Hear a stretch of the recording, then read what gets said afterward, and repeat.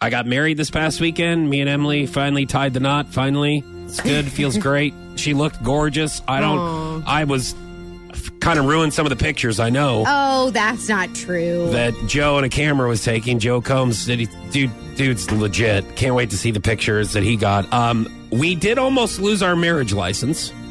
Oh, God. Which is very important. How do you do that? Well, that's when a bunch of people are putting boxes together and they're putting it in different people's car, and they put the box in the back of somebody's open truck bed, and there's not anything on the top of the box. Oh, no. So apparently, I don't know how this happened, but a bunch of people put a box containing some cards that people got us, our wedding certificate, or like the actual license, and some other stuff that was in this box, and there wasn't a lid on it, and they put it in Fireman Sam's truck.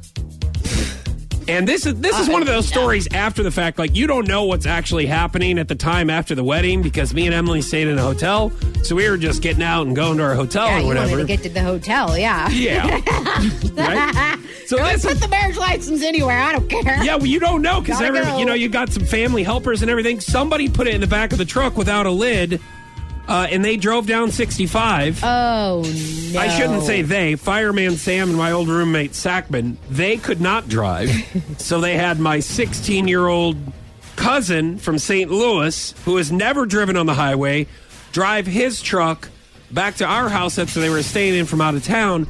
And they put that in there. And luckily, Sackman put his suitcase on top of the box. Oh, good. So it kept everything from flying out of the box on 65, or else somebody picking up trash, like one of the prisoners on 65, would have found like some cards with some checks in it. Oh, yeah. And our marriage license somewhere over there. But luckily, nothing flew out. Good. So we're thankful for that. But that was a moment like the next day where we came, and my mom's like, let me tell you a funny story.